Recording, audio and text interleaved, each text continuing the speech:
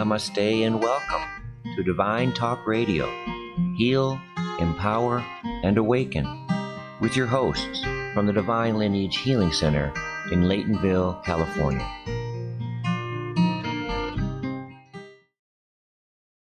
I'm Cindy Lindsay Rayel, and you're listening to Soul Talk. I've been thinking lately about the meaning of sacrifice. Now, I know a lot of beautiful divine souls have lectured on the virtues of sacrifice in the spiritual life. I'm not going to quote all those here, so you can just relax.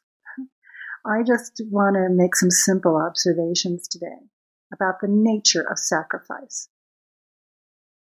The other day I was watching one of my favorite sci-fi shows, and there's a minister on that show, and the minister defines sacrifice as to make sacred. Well, that totally struck me. And because of that, I went and looked it up, and apparently, in fact, it is an interpretation of the Latin root of the word. But what a wonderful thought to really sacrifice.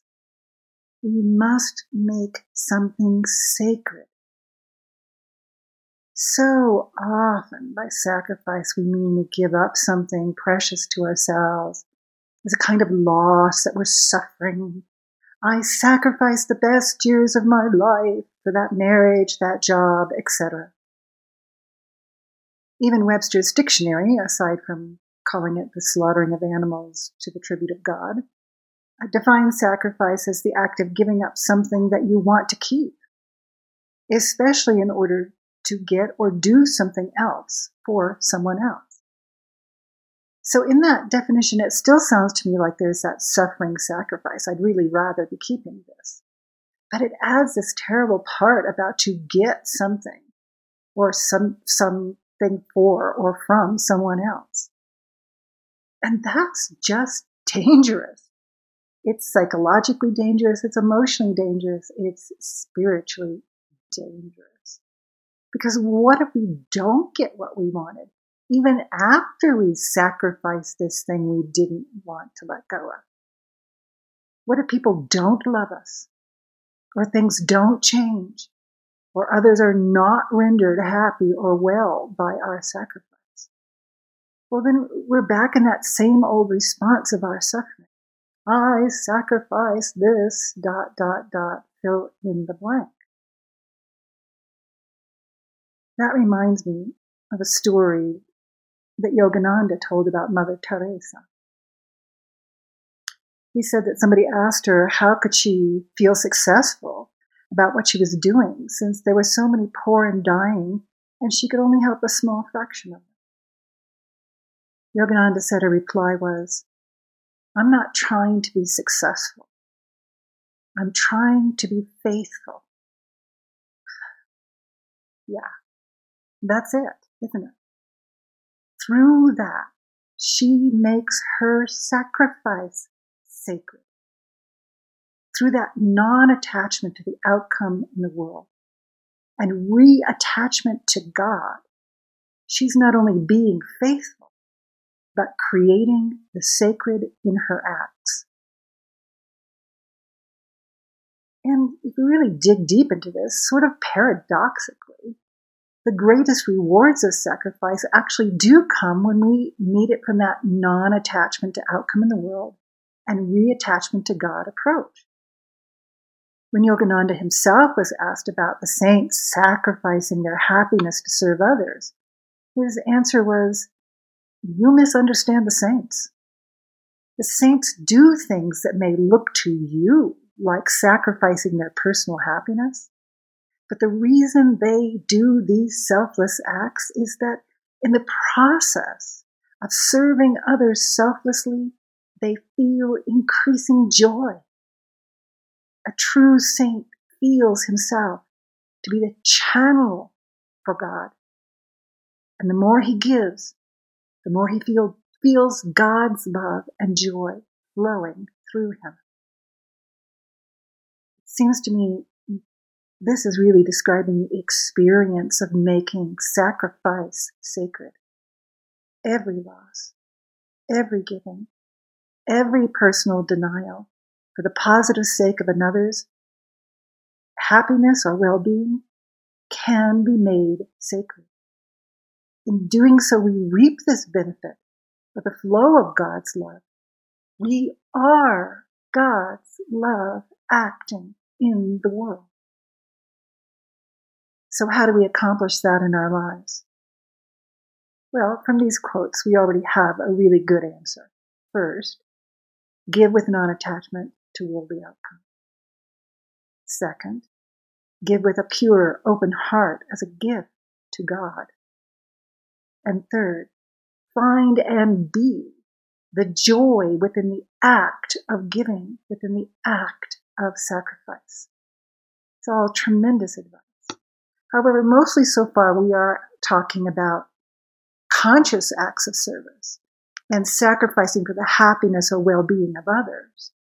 But I also think that the kinds of sacrifices that come to us as a Maya, as consequences of our incarnation, can also be made sacred. And for the sake of brevity, I'll just give you an example from myself. As most of you know, I have breast cancer, and I have spent quite some time with alternative treatments, shrinking the tumor, etc. And though that was successful, in the long run it came down to that removal of my breast was still the wisest long-term strategy. So how do I make sacrificing my breast to breast cancer into a sacred act? The question was on my mind long before I watched my sci-fi show, but the definition of sacrifice as to make sacred really crystallized it. For me, any act is made sacred when it's open-heartedly surrendered to God or Divine Mother. As the Bhagavad Gita tells us, doing that with non-attachment to worldly outcomes is really required for that to be done well. And it also requires Mother Teresa's doing it for faith. I had to believe that I was not sacrificing a breast to breast cancer, but to God and Divine Mother. I had to have faith that there was a plan, a divine plan, running even in my breast cancer. The divine plan in all things that come to us in illusion is about facing our karmas. So in my view of things, I also had to do my part. I had to face those karmas, not just surrendering the breast to the Divine Mother, but sacrificing also my old notions, my ways, my patterns that had held me and led me to breast cancer and illness. And this required, I have to tell you, a very concerted effort to root out those causes and find the karmic lessons there. And truthfully, I'm still on that.